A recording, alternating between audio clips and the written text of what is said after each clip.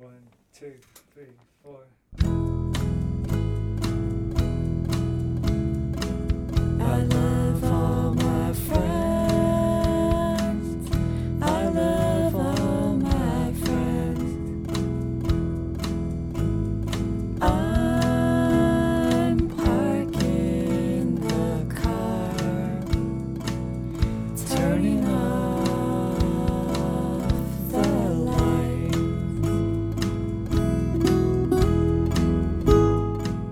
Hello, you're listening to the Skylight Books podcast series. We are a general interest independent bookstore located in the Los Feliz neighborhood of Los Angeles, California. This year, because of the coronavirus pandemic, we've had to close our store and cancel in-person events. But Skylight is your neighborhood bookstore, and we are finding ways to create community even while we're far apart. In the coming weeks, we'll be putting out lots of new audio content to help you discover new books, connect with authors, and check in with your favorite booksellers. To learn more about how you can help keep Skylight alive, please visit our website at skylightbooks.com or check out our social media accounts on Twitter and Instagram. You can subscribe to the podcast on Podbean, iTunes, and Spotify. Thank you for listening and enjoy.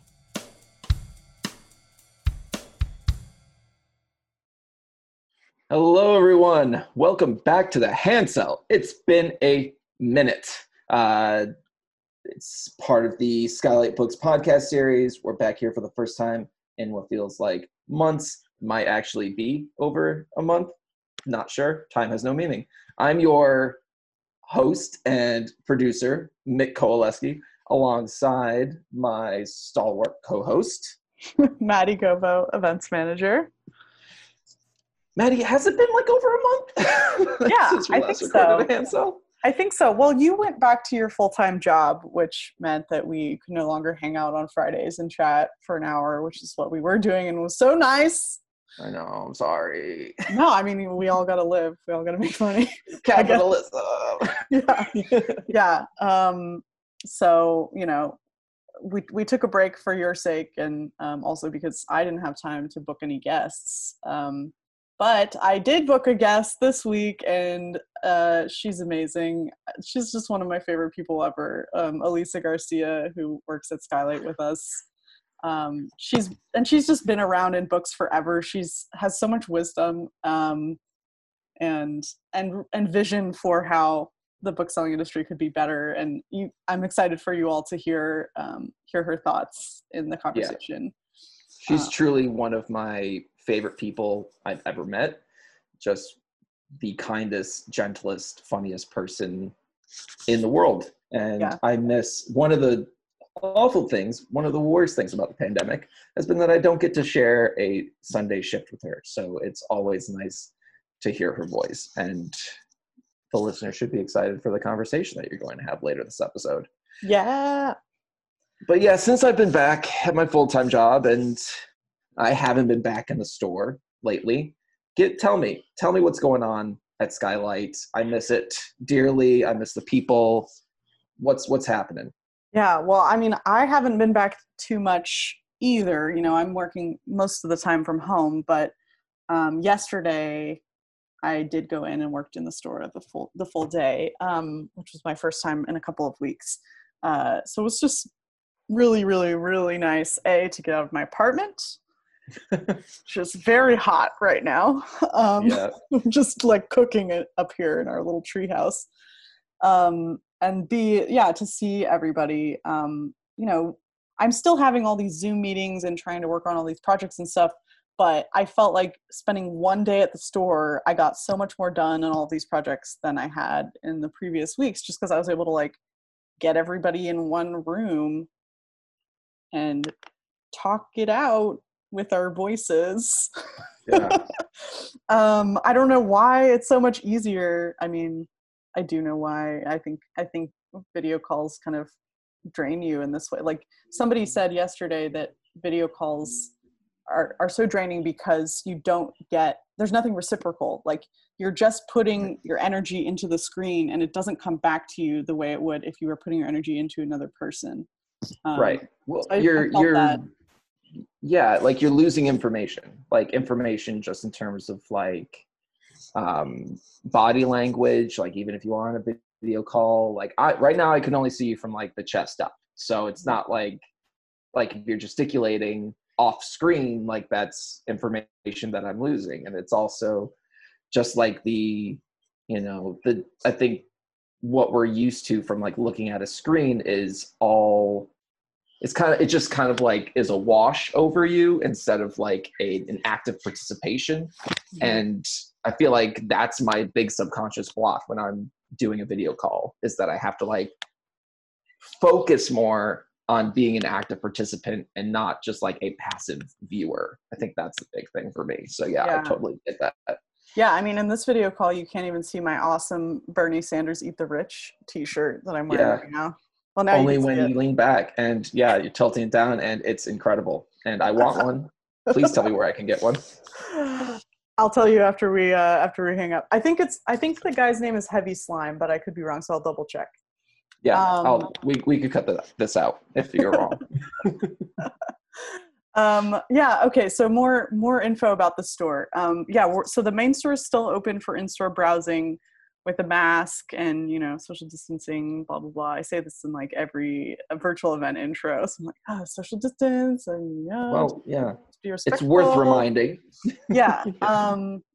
And the store's pretty like well trafficked. I wouldn't say that it's like slammed. I have seen it slammed. It was slammed in July when we had just reopened. It was so busy. It was nuts. I couldn't believe it. It seems like it's slowed down a bit now, which is better for the employees on the floor, but probably worse for our bottom line. Yeah. But we're starting to feel like, I think everybody's starting to feel like we've got the procedures in place now, and we've got the protections, or as many protections as we could get in place. And now people are starting to think about other projects, and it's starting to feel a little bit more like the old Skylight, because what I loved about working at Skylight pre-pandemic was, we have managers, but the managers are also like very willing to let floor staff take the initiative on things that they're excited about. There were always like fun, wacky projects in the works. And now we have a couple of new things in the works that I'm really excited about. We're putting together what we're calling book bouquets, which are, book bundles. So curated selections of books on different topics that you can purchase for yourself or someone else. And that way, you can either order them online as gifts, or you can come into the store and check them out yourself. But the idea is that it's Skylight booksellers doing what we do best, creating these recommendations that you can share with other people. So our first round of book bouquets, I think, are hopefully going to go live in September. And we're going to do a kid's birthday bundle with a new tote bag design. Which I'm going to do. Actually, I'm really excited. I was going to ask. Yeah. Yeah. I don't get to do art so much anymore, but before I worked at Skylight, I was an illustrator. In one of my other past lives, I was an illustrator. And a damn good one too, if I may say so. Stop. Don't stop. I'm a Leo. I love good. Praise. So good. The best. I have missed doing design. The previous bookstore I worked at in San Francisco, I did some merch design for them. I got to design a line of literary condoms. Ooh, what? Really special. That's amazing. Wait, I need to know more about that. Yeah, so this other bookstore is called The Booksmith, and they used to host this live event that was just so much fun. It was called Shipwreck, and it was a competitive literary erotic fan fiction show. So each month they would pick a different classic work of literature. They would have 5 writers and assign each writer a character from that book, and then they would have to write erotic fan fiction starring that character. And then the pieces were all performed anonymously by the very wonderful Baruch Porras Hernandez. And then the audience would vote on their favorite, whether that be like the best writing, the most disgusting sex act, the funniest joke sex. It was just so so rowdy and raunchy, and they would serve drinks at this event as well, so people were like really getting into it. Amazing. So yeah, the condoms were as a promotional item for Shipwreck, and I did one that has a drawing of Moby Dick on it, and it says "Dive Deep."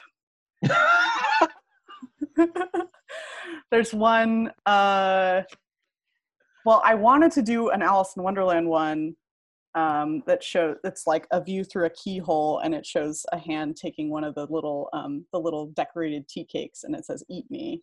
But then they were like, well, Alice is a child, so maybe this is not a good message for us to send. Like, I was like, fair enough. All right. So we did something different. And then my favorite one, the one that I'm like most proud of, is Mr. Darcy, drawing Mr. Darcy, and it says, "Give me that D," parentheses, Darcy. Love it. I love it. Oh, there's also a Great Expectations one, which is maybe like less of a sexy mood. But wait, you can't just say that. It has a drawing of Miss Havisham like pulling up her dress to reveal fishnet stockings, and it says Great Expectations. I think it works both ways. Absolutely. So I'm gonna work on something for a new tote, but it probably won't be quite so steamy, because it will be child friendly. So a little bit more family friendly. Yeah, more family friendly. That particular vibe. All right, good. Cool. Yeah. Smart. Well, I'm excited to see what you come up with for that, and it's nice to know that the great minds at Skylight are, being stimulated again, because it's been a long few months, and we need all the little projects we can get, honestly. Yeah, I mean, I think all the booksellers feel this way, that like we've been in this tunnel of just like, we have to survive, and the way that we've been surviving is just processing orders, right? And order processing is so different from bookselling as a job, right? Like, and this because you were just doing it for your full-time job. Yep, it's tedium. Total tedium, just data entry. And data entry that, if you get it wrong, will create someone who wants to yell at you about it immediately. So, right, which is always fun. But yeah, being a bookseller is the reason that we got into this, is that we have busier minds, like the drone like scanning and beeping and packaging, that stuff is like really extra destructive for our mental states. So that's what I'm saying. I'm glad that the folks over there have something to do, to put their minds to get those brains working again. Yeah. And I think, like, even though we were super grateful to get all of this flood of online orders, and it does feel good to get the books to our customers, it isn't everything that we're capable of, and it isn't really what feeds us as booksellers. I think it's always, I love to harp on community, but I do think it's always about connection and community for me anyway. Like, that's why I have stuck with bookselling for so long, is that like you get to meet all of these different people, and you get to have these kind of intimate moments with them where you hear about what books really touched them, and then you try to give them something else that will touch them or reach them. And there's none of that in online bookselling. You don't get that at all. And this is why Amazon is terrible, right? Because there is no intimacy with Amazon. There's only calculations and algorithms. Right. It doesn't help you deepen your understanding of the world to be recommended to read a book that's exactly like the book you just read. And I think, there's no way to replace what booksellers can do with machine learning. Right. Because it is all about feeling and emotion and, the kind of mysterious ways that people's imaginations work. I don't know that technology will be able to replace the bookseller, though is certainly trying. It's trying, but it's also failing, because I think one of the reasons that we're still around is because I think people recognize, and I think subconsciously sort of like intuit, that when you go to a bookstore and you get a recommendation from another human, you are absorbing and receiving part of them. You know, it's not just a matter of like, oh, if you like this, you like this. It's like, well, if you like that, like I like this book, so I recommend this book. And that really is like offering a piece of yourself and your personality to another person. And, you know, maybe offering a perspective that they hadn't considered before, and something that they wouldn't have gotten out of an algorithm, where it's like, oh, you like, you know, David Foster Wallace, we're going to offer you like all of these, you know, post-ironic modernists, you know, but like maybe you would like Yaa Gyasi, or, you know, like someone that's not directly a descendant of that literary vein, to mix metaphors. But yeah, that's the thing that I think will keep us around, and I'm glad that we found ways to foster that even when we can't actually be as intimate as we used to be. So. Yeah, I mean, I think that I had a smart thing I was going to say, but now I've forgotten it. But I think that, I think that you know, the thing about the capitalist consumerist culture we live in is that it relies on reproducibility and sameness, right? That like, if you bought something, you will probably buy it again, or you will buy something similar to that. But that really isn't how people experience art. That doesn't work for how you experience art, because art can hit you in ways that you can't anticipate, right? Like if you walk into a museum and you see, you know, a sculptural installation that reminds you of something that happened to you in your childhood, and that is a profoundly moving experience for you. I mean, how do you, like, that can't really be monetized. There's no way to predict if that's going to happen for other consumers of that artwork. And there's no way to predict if that could happen for you with a similar artwork. Just using sculpture as an example, but I think it works exactly the same way for books. That, you know, again, I feel like there is a fundamental dissonance between the business of selling books and the experience of art. Like, those things are going to be at odds with each other if you don't acknowledge that success is not always reproducible with the promotion and production of art and consumption of art. And this happens with publishers all the time, right? Where they'll give an author an enormous advance for their debut, banking everything on it, and then it flops, and then that author can never sell a book again. No matter how good it actually was, right?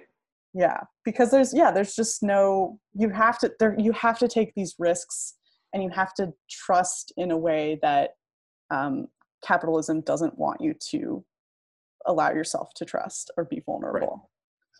Right. Yeah, because I like the word risk that you use, because I think part of it is like you can't guarantee that someone's going to like something, nor would I want to, you know, have that guarantee to me. Like, I like I don't know, danger is a very dramatic word to use in this context, but like the danger of being like, oh yeah, I might really not connect with this. I really might not like it. But that's what makes those moments of connection so much more thrilling and exciting and fulfilling.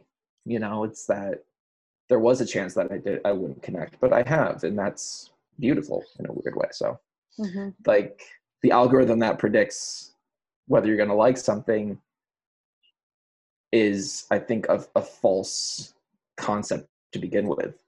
like it's a lie. There's no algorithm, I think, at least that has, you know, come up with to really consider all those variables that you're talking about, of like, you know, symbols and, you know, nostalgia and like, you know, all these different emotions that come up when you really connect with art. So isn't there a Vonnegut story about a novel writing machine?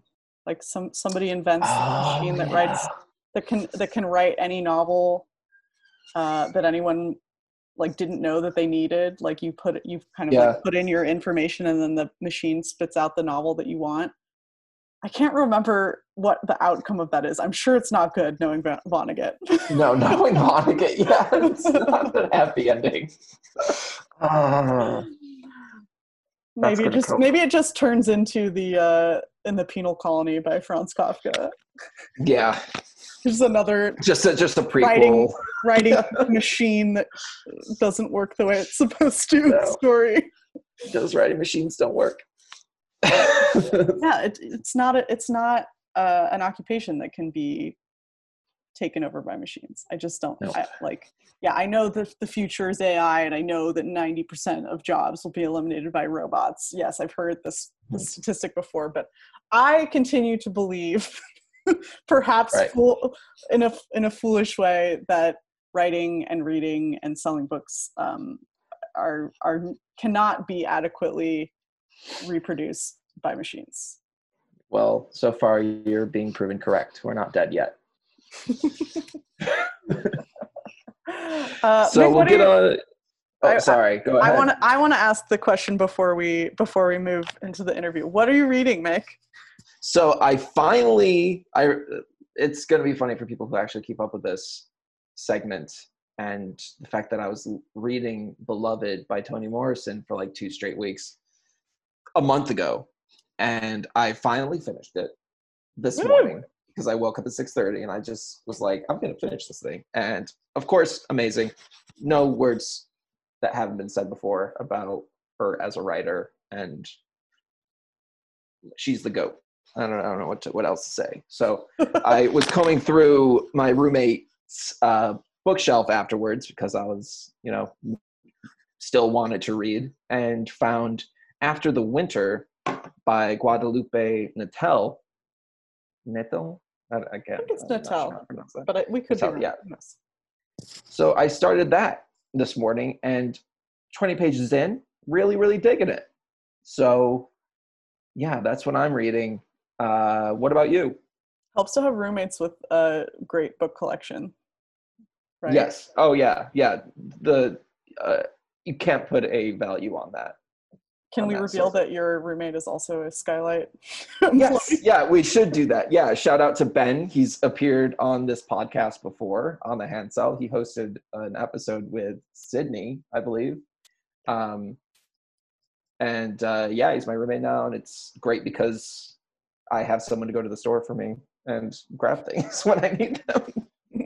If he was in the apartment today, he's working a shift right now, but he would for sure jump on maybe next time. Yeah, we'll bring him on next time. Yeah, absolutely. What about you? What are you reading? I'm in a bit of a slump. I finished reading Diane Cook's new novel, The New Wilderness, a couple days ago, which was a really fun and wacky ride. It's basically about this group of people in a near future / parallel universe where most of the world has been developed and all that's left is this one last wilderness. And this group of people are part of an experiment to see if human beings can coexist with nature. And they're basically airdropped into this wilderness and told to live nomadically and, only produce so much trash and only kill so many animals and, make it work. And it was it's very dark to read it now as our entire state is on fire. But I think it was also a beautiful kind of an escape in a way, because you get to be alongside these city dwellers who are adapting to all these conditions that ancient humans adapted to many years before. And there's a very beautiful mother-daughter relationship at the heart of it. The book's been nominated for the Booker, or longlisted for the Booker Prize. Writing's really good. I'd be curious to hear what other Californians think of it, because I think we are kind of like living through a flashpoint right now, and so much of the book is about, what do you do at these crucial moments of decision? How do you kind of like move forward just to survive? And what will you sacrifice? Timely as hell. Yeah. Yeah, I mean, it feels like a lot of things are timely as hell right now. A lot of artworks and books are being brought up as being timely. I wouldn't say that this is timely. It does feel sort of like it takes place out of time or in a parallel time.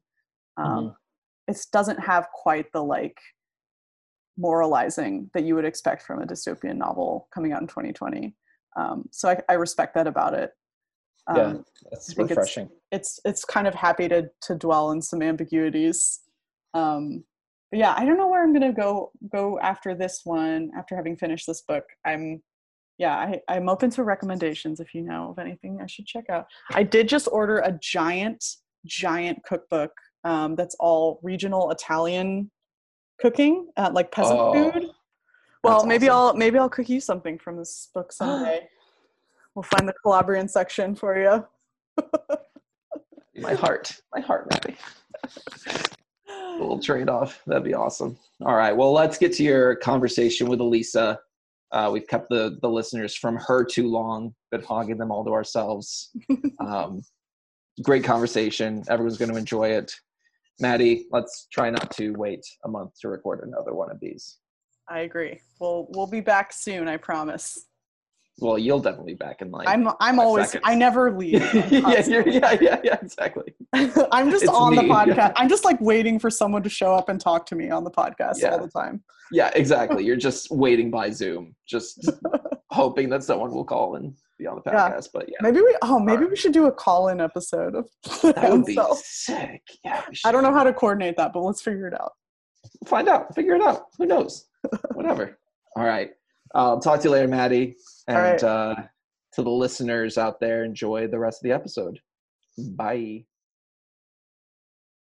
Hello, lovely listeners, and welcome to a new episode of The Hand Cell. It's been a while. We had a couple of weeks off just because things were a little bit hectic in the Skylight world. But today we're back and we have a fantastic interview. I'm really excited to talk to this person. Elisa Garcia is my coworker at Skylight Books. We bonded very early on about our love of children's books and obsessively organizing the children's section. And Elisa has just been just a really wonderful support for everybody at Skylight. I think she does a lot for all of our communication and mental health and emotional support. She's just a great person to work with and to learn from. So I'm really excited to talk with her today. Hi, Elisa. Welcome to the podcast. Hi, Maddie. Thank you for that lovely introduction and my debut on the Skylight podcast. Yes, the audio debut. Yes. Very exciting.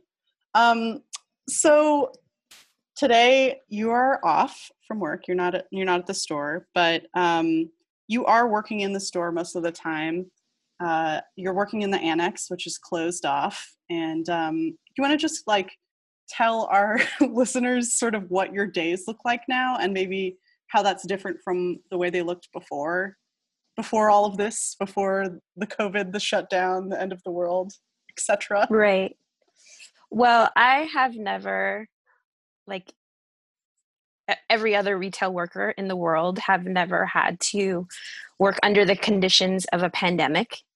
And it's required a lot from everyone, from management to the team that's on the floor, to shifting our business in a way that is as safe as possible for everyone and can kind of honor like the work that we did previously as booksellers, and being able to interact with people in a very like personal and fun and intimate way, and to translate all of that under immense stress and via the internet and the website has been a very, very big challenge. And I think we've done our best and are continuing to learn, but it's been a very, very difficult process for everyone. And, you know, shout out to the essential workers that haven't had a break at all at Skylight. We were able to close for a bit and kind of regroup and try to come up with like a plan of action. But I just have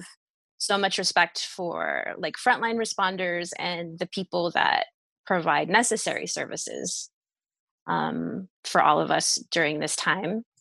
And although I feel like books are necessary, and I am really lucky, all of us, to be working and getting paid at this time, it's a lot. And moving into the holiday season, we're going to try to do our best to stay safe and bring a little bit of joy and literature to the world, and especially to Los Angeles. Amazing store, amazing city that we're in. Yeah. Yeah. I mean, I think what's really struck me throughout this whole thing among our staff is just like how creative everyone has been in just figuring out, you know, okay, so here are the conditions of the world we live in now. How can we not only adapt to them, but also bring some of the things we loved about our old world into this new one? And that's not an easy task at all. Because yeah, like there's so much now of book selling that takes place away from the customer, right? Like you're now kind of working primarily without interacting with customers directly. At all. And you know, that's a really sad reality. I'm sorry I didn't answer your question completely, but I went from working on the floor with everyone and interacting with customers and doing my other job at Skylight prior was receiving, and which was very nice solitary time, which I got to see like all the books that were coming in. And now my job has completely shifted basically to data entry and order fulfillment, which is something that I'm not really that good at, but I'm getting better. But it's just literally that, like, there's like no communication, and it's great to see what people are ordering. And especially right in the time with like, I think people are calling it the Black Spring, or the changes that are happening right now or in society, to see what people are ordering right now, and not being able to direct people to different books, which I think are better, but but to see, you really get a weird temperature looking at the books. Although I do honor people's privacy, because that's important when people are ordering online. But I really get to see what people are buying, which is maybe one of the maybe interesting angles of my job at this moment, to see, you know, Toni Morrison, Angela Davis, all these amazing authors that I've loved for so long, to finally be getting some kind of recognition, and these sales, which I think is really, really important at this time. Yeah, the sales have been crazy. I mean, you know, we're not operating at full capacity, but we had such an influx of orders in June and July, and it was all thanks to people deciding they wanted to do their anti-racist education and they wanted to buy books from a local bookstore. Right. So that's been one benefit of kind of becoming more of a book distribution warehouse than a little neighborhood browsing spot. Right. Yeah, it's wild because now if you go over to the arts annex, it just looks totally different from what it did before. You know, before it was all those beautiful art books all face out, you know, comics and zines. It was very eclectic. And now it's like this regimented sort of like mini warehouse where like there's just stacks and stacks of books everywhere. I mean, I know you guys have gotten through a lot of those orders and those book stacks have been much reduced, but for a while it was like, it really did look like a little mini Amazon warehouse. No, I was calling it baby Amazon. And it's less efficient Amazon.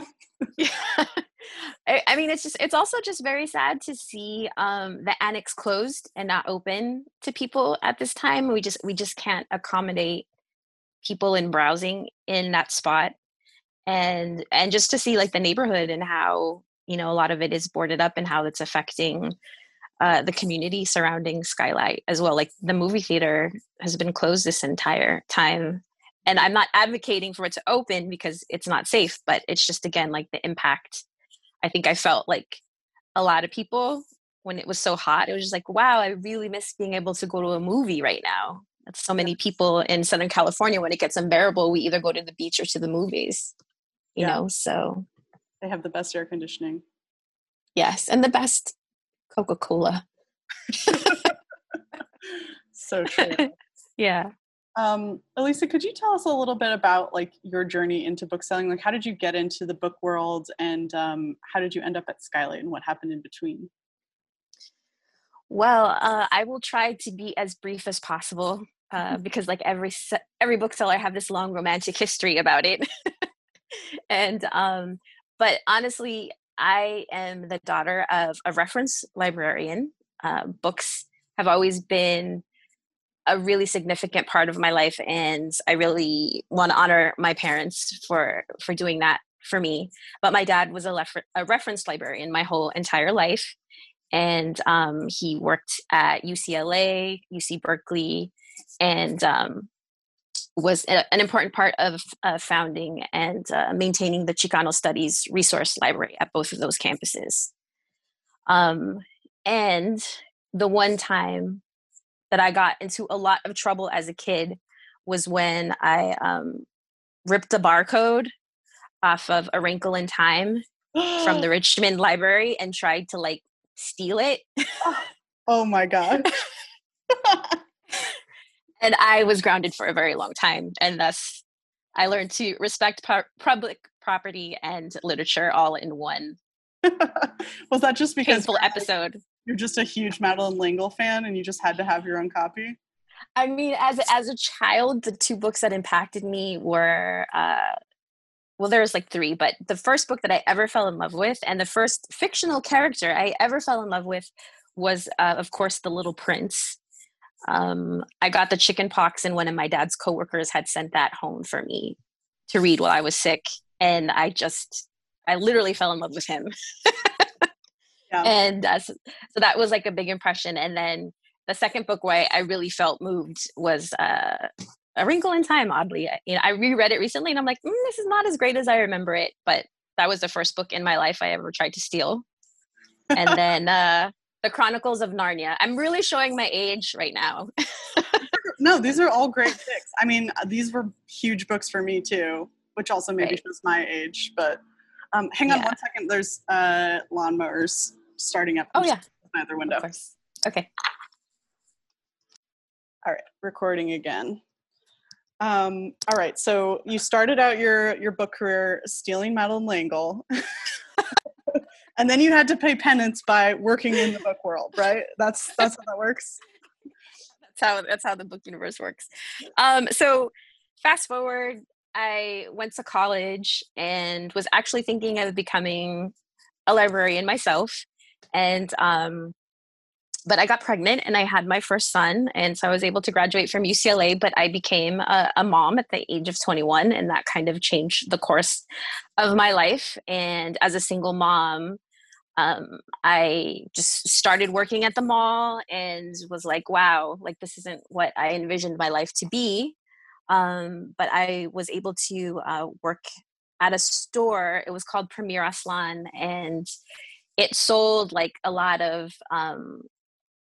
like Frida Kahlo prints and a lot of art from Mexico. And the owner, I used to shop in there all the time, and I was always asking him for books and like, do you think you could order books? Like, I think if you had books about Frida and Diego, people would buy them because you're selling the art, and it would be dope for people to actually know more about these people. And so he ended up actually hiring me, and it was like my first little venture into being like a book buyer. And that's when I learned a little bit about the business. This is like before the internet, and I would just like go into other bookstores and look at the back of the publishers, you know, like who published the book, and then, you know, would like write them and ask them for catalogs. And so that's initially like how it started. And then at the same time, there was a Chicano bookstore that is unfortunately no longer in Highland Park. It was called Arroyo Books, and it was like a Chicano bookstore. Like they had all kinds of books, like by Ana Castillo and Sandra Cisneros, and it just like blew my mind. Like I had never thought that you could have like a bookstore with just, I mean, we're living in a time where we're seeing, you know, exciting projects like Salt Eaters, or there's SO1 Books has been around in the city for a long time, but like as a young Chicana, like I just had never seen anything like that. And it left obviously like a really, really big impression on me. And so I continued to work at Premier Aslan and ended up leaving there because I needed to make more money. And I just couldn't let go of the idea of maybe having a store and it's just to see Arroyo Books was just like, oh, maybe that's something I could do myself. And in 2000, which this is a long time later, I think my son was maybe like 5 or 6, I opened up a Imish bookstore in this place called Mercado La Paloma, which is a great place. I encourage people to go visit it. It's on Grand Avenue, right by USC. And it was, at that time, I don't know what it is now, if it's the same, but they called it was a small business incubator. And it was a nonprofit. And it was a way, I always remember this because it was like a way for low income entrepreneurs to start a business. I just think that's really funny. And so the incubator for me was a very successful project.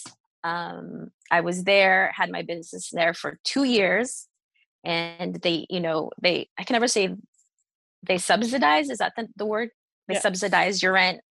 And I was there for 2 years and was able to save money and open up an account with Baker and Taylor, Ingram, and Book People, which is no longer around either. And built up my credit line with them, and then had my own store in Eagle Rock for 7 years. And what was your store called? It was called Imish Bookstore, and it's a Mayan word, and it has a lot of meanings. But the one that meant a lot to me was it means regeneration, and so it was basically like I think they call it BIPOC now, right? Black, Indigenous, person of color, focused bookstore. I, as a mom, and like you said in my intro, I love children's books. So that was kind of like a huge part of the store. And I think why people started to come in. But I also carried like Noam Chomsky, books about, the Black Panthers, just things on Indigenous studies. So things that they're clearly, obviously, in these days and times, we see there's such a demand for, but 12, 13 years ago, didn't have the same energy behind it. So, but it was a great experience. I just had to close when the recession hit, and I still fantasize about it sometimes. And just seeing like new projects, like I think it's called the Salt Eaters, that's going to be opening up. Yeah, that's Asher Grant's bookstore. Yeah. Or the Free Black Women's Library, or even Flow, which our coworker Jen was a part of. It just is really interesting and exciting to see the way book selling is evolving and changing, and that people of color are having more of a visibility within it, and also that we're getting the financial support that we clearly deserve, and that our communities deserve to have these spaces. So yeah, and I think it's so amazing to see projects like the Salt Eaters are getting funded purely by the community. Like I don't think Asha Grant got grants to open the Salt Eaters. I think she just raised the money on GoFundMe and met her goal within like a week or something crazy. So there's like huge community support now that maybe didn't exist back when you were opening your store. I mean, I think it definitely did, but there's the resources now, like I remember for the store, again, I'm dating myself, MySpace was a really big turning point for me because I was able to reach out to customers in a way that prior I wasn't able to, And so it's very, very encouraging to see how this technology that we're a lot of times locked out of has been able to actually start benefiting our communities. And I'm very, very excited about that and to see what comes next. You should definitely have Asha on the pod. I've invited her. I think she's a little overwhelmed with all of her opening stuff. Right. Yeah. She said she would be in touch when she got it under control. Good. Well, I'm glad she's super busy, and I can't wait for that place to open and to be able to buy books from them. Yeah. Yeah, I think LA, a city like LA that is so enormous and has so many different cultural niches, like it stands to reason that there should be way more bookstores, right? Like, right. I feel like, and I think there were at one point. I mean, you would know better than me because I'm a recent transplant. my resume is an obituary to independent bookstores in this city. Like it's really, my resume is very depressing. The bookstore that made, after Arroyo Books, the bookstore that I worked at, and a lot of people at Skylight at some point worked at, was called Midnight Special Bookstore. And it was this huge, amazing bookstore on 3rd Street Promenade, which has changed tremendously. And I worked at Midnight Special on 2 different occasions. I worked when I was a student at UCLA, and then I worked there, I think it was after I left Premier Aslan. I went back and I worked there for like another 2 years, and it was just an amazing place. The owners were abolitionists, and the loss of that bookstore was just huge on the city. And I hope at some point someone writes a book about that place, because it was so significant and important. And it just shaped me so much as a person and as a bookseller, like moving forward, just to show, because it was during the time when Amazon was blowing up, and like Barnes and Noble had opened up on the block north of us. And then what was the other bookstore? Borders, on 1 block south from us. Oh my gosh, you're just surrounded from all angles. Yeah, it was a very depressing time, and the store was able to survive for a good time after that. But I would definitely always talk about Midnight Special. That impact that it had on me personally and on this city was pretty significant. So, like, as someone who's been in the LA bookstore community a long time, like, what do you think it is that makes some stores stick around and others don't? Or is it just purely like luck and timing? Wow, I wish I had a really educated answer for you. But I think, again, the impact of the internet, Amazon in particular, has just really devastated the bookselling community all over the world, but really in this city.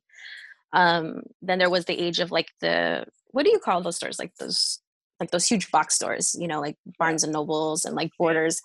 Yeah. The other interesting sort of threat that I guess I lived through were what was it, like Kindles, right? Like everybody was into like e-readers, like when Oprah was talking about like e-readers. So the business, considering that no one can make a real significant profit, is very resilient, and that's the thing that's frustrating, I think, as a bookseller, and honestly, just like as a retail worker, is that we do so much for, and I'm not speaking specifically like Skylight is evil in any way, but I mean, the system of capitalism is just devastating, it is, and we're seeing that play out under COVID and all over the world. I can only speak to my experience and what's happening in the city, but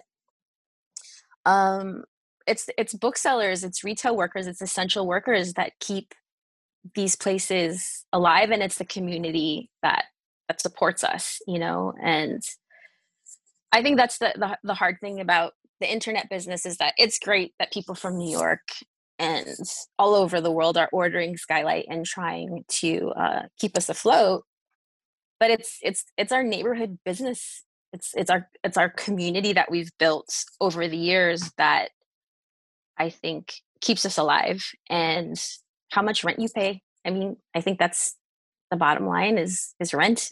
Mm-hmm. So, I mean, I don't have any answers. I think Skylight, like any other place, there's a lot of things working against us, and it's my one hope that now during this time that like workers can come together and we could really address like the racism within the publishing industry, within the book selling industry, and that our voices can be amplified and we can really like hold people accountable for the situation that we're in and find a way like not to drag it or destroy it, but really to like recreate it. And that probably sounds like super naive. No, I mean, I if it is naive, then I'm even more naive than you, because I'm like, yeah, like let's do it. Cooperatives. I love that idea. I mean, it's just really hard to put into practice, and it would require Skylight to make a lot of changes. It's going to require the book industry. It's going to require the ABA to make some really uncomfortable choices and moves. But I really feel like it's the only way forward, because books aren't going anywhere. Books have survived everything, and Amazon is going to keep selling books for a really long time. And instead of competing with them, we need to figure out, well, I know what we do better, but how do we like monetize it in a way that's healthy and safe, and we can really get back to the important things about book selling? Because before, like, a bookstore was a place, I mean, you were the person who was in charge of events. Yeah. Like, we used to have Ocean Vuong come to the store. We would have, events with Zadie Smith, and people were able to come together and connect with these authors and hear their voices and get their books signed. Yeah. And we can't do that. And we probably won't be able to do that for a long time. So what are we going to do? Yeah. Let us know, listeners. Yeah, if any of you have any ideas for how to save the book industry, email us at events@skylightbooks.com. Slide right into our DMs. Yeah, DM us. No, I mean, I think it's worth sort of teasing out what you're saying, which is like, yes, book selling and the book business are part of capitalism, but we're also part of something else that doesn't really have to do with product and profit, which is community, right? Like, right. For me, bookstores are magic places because they are places for people to gather and connect. Like, it is not really because of the books. The books kind of help you calibrate which kinds of people you're attracting. Right.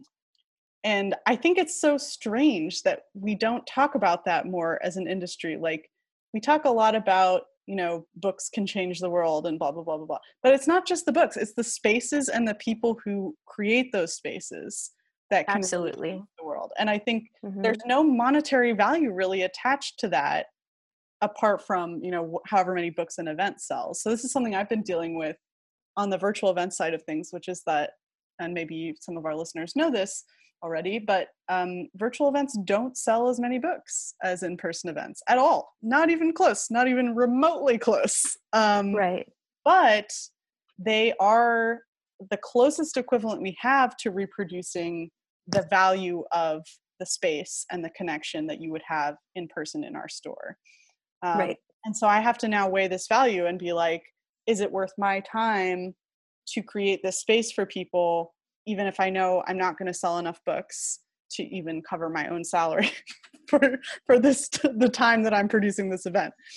And it sucks that we have to kind of straddle these two grounds, because it would be so much easier to do my job if I knew I was working in a nonprofit capacity. And my job was to produce events and bring people together and create these conversations. But my job is also to sell books. And now those two aims are at odds with each other. Yes, they are, sadly. Yeah. So I'm in a weird pressure point myself. And I think Skylight is too, where we're like, okay, so the first thing we thought about adapting to COVID, which is that we could just take all of our events online and, kind of operate as usual, that's not true or possible. So then what do we do? And I have some ideas that I've been working on and that we've talked a little bit about, but I'm just curious, like, and don't feel like you need to like solve my problem for me or anything like that. But I'm just curious, like, what do you think, where do you think bookselling could go? Like, you've already mentioned that you want to kind of recenter the workers. and the commitments that they make to each other and to the store, and the way that they're treated. But yeah, like, how what are some ideas that you have, or any, if any, or like, what are some dreams? I'll just keep it really broad. Well, again, I think a lot of these dreams are coming true, seeing, like, again, I just keep talking about it, but like the Free Black Women's Library, an amazing project which is growing. And I personally don't know any of the women. I would love to meet them and talk to them, but to see what they're doing and doing, I think I'm a patron of the Free Black Women's Library, but I don't know exactly how they operate, like, on a daily basis. And I know they've obviously been impacted, but this idea of lending libraries, the feminist library on Wills is the same thing. Seeing projects like the Salt Eaters, and not having to go this traditional route of like going to a bank. It's just like going to your community and being like, look, I want to do this. Help me do it. The thing that that I always did, even when I had my store, was to do pop-up events and to go to, like, again, a lot of these things aren't possible right now, but like, going to farmers markets or going to like street fairs and setting up my little stall and just taking books which I thought were great, and talking to people about them and having people learn about authors that they didn't know, like, before. Like, again, I think, not to be romantic, but book selling is about the interaction, and the only reason Amazon sells books is because they're so damn cheap. Yeah. And fast. Yeah. It's just like, I'm in, like, someone reads an article and, no judgment, but someone literally, like I do it too. It's like, oh, I see something and I'm interested in it, because my scrolling brain is only interested in something for like 72 hours. But if I can order a book and it'll be at my house, like, in, 2 days, like, I guess, and I think that's the only success. That's why they're successful, and in this environment, they're going to continue to probably be successful. But is that interesting? Is it building any sort of community? Is it building connections to people? No. I mean, it's good for authors. I have friends that are authors that need to sell books. I feel horribly for all these great books that have come out this year that are getting no attention, and so I just really feel like it's about communities that haven't been represented to be able to kind of like take control more of the narrative and the business, and just being resilient and like creative. And I think it's just this uncertainty. We don't know what's happening, and so we're all just doing our best in the moment. But I think once the dust settles, I don't know how long it's going to be, 2 or 3 years. I'm really excited to see what could become new, like, also, I'm tired of Indies Next. Can we just do something different now? Sorry. What's your beef with Indies Next? They had American Dirt on the cover one month, and oh, right. Yeah. I just kind of feel like, also, do people, correct me if I'm wrong, I don't think people get paid for Indies Next. Like, if you write a blurb for them, no, you don't get paid for that. That's crazy. I well, mean, this is what you're saying, that like, not only does bookselling live and die on the labor of booksellers, but so does the entire publishing industry. Like, booksellers are doing an incredible amount of uncompensated labor for books and for authors, because they love books and they love reading. And it's like, this is part of the thing we need to confront. This is part of the hard conversation that we need to have, is that booksellers, the least resourced, most high pressure, most customer facing, lowest paid positions in the book industry, is where most of the actual life of a book happens, right? That like, booksellers blurb the book early so that other reviewers and other bookstores find it and order it. booksellers set up events and pre-order campaigns. Booksellers, hand sell the book. They make it their staff pick. They create lists recommending other books like it. There's so much that booksellers do that happens sort of in this gray area where we may or may not be on the clock. We may be getting paid our minimum wage, or we may not be getting paid for that work at all. But the publishing industry could not function the way that it functions without all of that labor from booksellers. And all of that free labor from booksellers. Yeah. And I would personally, without making any of my contacts angry, I would personally like to see publishers acknowledge that more. I mean, they do a lot of lip service toward booksellers, and they put on Winter Institute for us and, send us goodies and things. But I think it's very, very much high time for an industry-wide conversation about how essential booksellers are to the industry, if not, to the world as essential workers, and how, the publishing industry could provide us with more security and sustainability in our positions. Because every single bookseller I know has worked at like 10 different stores, and that's just a function of like, you don't get paid enough. They don't have enough hours for you. The store fails. Like, there's no company job in bookselling that you can sit in and be comfortable in for the course of a career. Like, booksellers are the least, it's a very insecure position. It's this just really crystallized for me when you were saying this, is that, a living wage for all workers is necessary and long overdue, as a bookseller for sure. But I also feel like the gatekeeping, that's the thing that I feel a lot of guilt about, just like as a woman of color, is that I get to work in an industry where, like, I don't even know how many Chicanos, Latinx people work in this industry, and one of my really big frustrations is that, like any industry, right, they're like, oh, well, have you worked at a bookstore before? And to survive, maybe going back to what we're talking about earlier, bookselling really, really, really needs to get behind people of color and giving us opportunities to not just even own our own bookstores, but to work in them. Like, it's ridiculous. Like, it's a frustration of seeing like all these wonderful books on the bestsellers list right now. And people want to learn about racism. People want to learn about the experiences of people of color, but you're still not hiring us.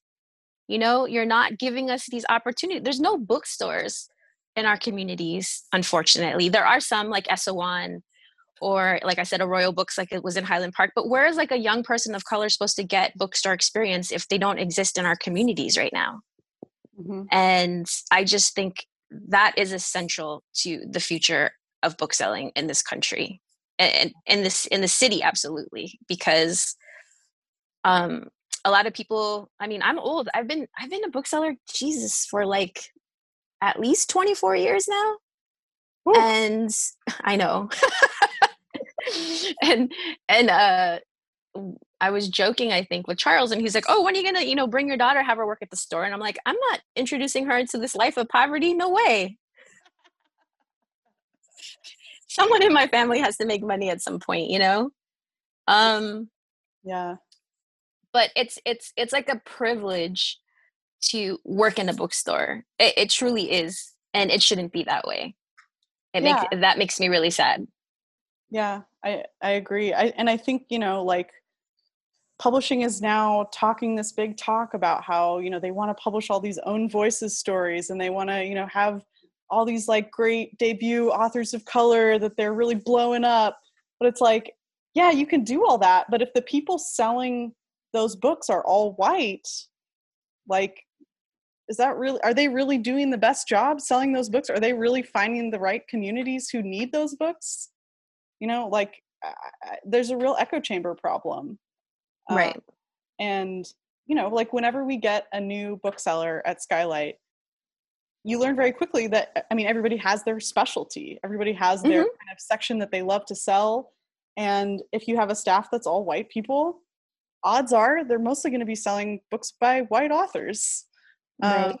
And so it's just really important to have a diverse staff at every level of publishing, including bookselling, in order to support these authors who are finally getting book deals, these authors of color who are finally getting book deals, because it's not enough for them to just have the book deal. They also need to have that community and that support so that people find their book, and Right. the people who will really connect with it will find that book. So yeah, I think what you're saying is spot on, and definitely I want to see progress made. And I want to see these conversations. I want to see some uncomfortable conversations happening. For sure. I mean, yeah. I mean, it has to, and I think we're in a unique opportunity right now to really have them and to like build, because if not, I don't see a future for the book industry, and we got to do it. You know, it's long overdue, and it seems like people have the capacity and the space maybe now to make the changes that are necessary. I hope so. Yeah. Because there's a lot of freaking really good books coming out right now, and I would love to talk to people about them. Well, is there anything you want to talk about right now before we say our goodbyes? Any books you want to plug to our listeners? Oh, okay. Yeah, real quick. One more other thing, going back to we were saying the future of book selling, and I'm sorry I skipped over this, and I'll make it brief, but the No Name Book Club.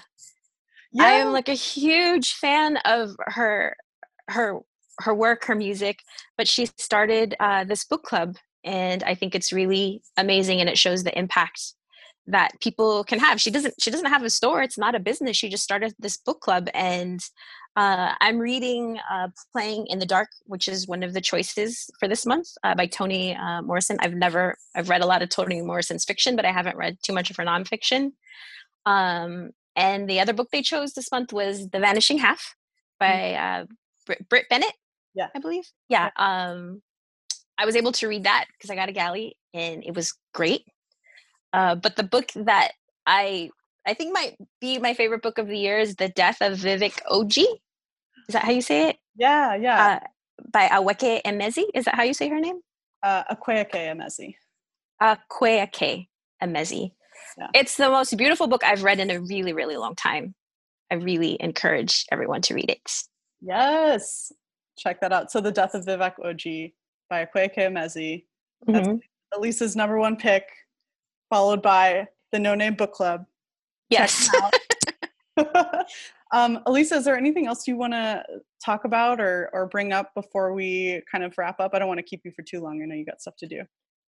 No, thank you for the opportunity. I feel like I should participate more, but I get frustrated by the process. So I just want to thank you for inviting me, and shout out to Mick and the team at Skylight. I really miss everybody, and I think we're all doing our best, and we really do actually deeply appreciate our customers. It's just a very difficult time for us, and I would just ask that people be kind and be patient to all essential workers right now. I read it already, but I'm really excited to talk to everybody about the new Elena Ferrante book. Ooh, wait, The Lying Life of Adults? Is that it comes out, I think, September 1st. I can't say. I don't. You don't even have to give me like a one word adjudication, nothing? It's just great to read something new by her. Did you watch the series of My Brilliant Friend? I haven't yet, because it's like very close to home. My grandma grew up in the same area. That's right. Yeah. I'm kind of like holding off for like when I really miss my grandma. I'm gonna start watching. I mean, I really miss her right now. Oh man. I can't wait to what you hear about when you watch the series. I think it was really well done, but I mean, yeah, I'm not from there, so I would love to hear your opinion on it all. I think it's really beautiful. It's shot so beautifully, and but yeah, so the new Elena Ferrante, I can't wait to talk to somebody about it. So pick it up. It comes out, I think, September 1st, like just a few weeks away now. Yeah, I think so. I think you're right. Yeah. Oh, exciting. Mm-hmm. All right. Oh, well, thanks so much, Elisa. This was a really good conversation, and it, kind of fed me for the day, like stuff I actually want to talk about. No, it's great to see you. And my other little side project, I guess I would mention, is that like you had a podcast in the past, right? I've listened to some of your episodes. Yeah.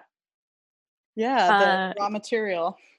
Yes, I highly suggest that people check out Maddie's previous experience with the podcasting. But my other thing that I love is randomly sad songs, and I do have a show that I do with my friend. It's on KQBH. It's a community radio station in Boyle Heights, and I have a podcast called Heartbreak Monday. What? And I didn't know this.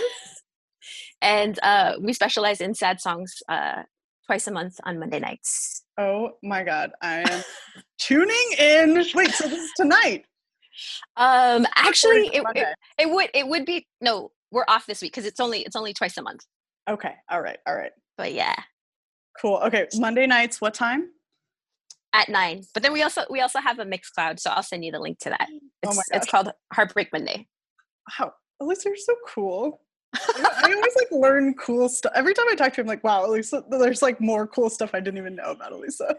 Oh, thank you. Well, I mean, I will say in closing that booksellers are some of the most educated, lovely, beautiful people that I've known, and I do feel really lucky, and I love our community a lot, and I want to shout out all the BIPOC booksellers that are all over in this industry, and I look forward to seeing what's next for everybody.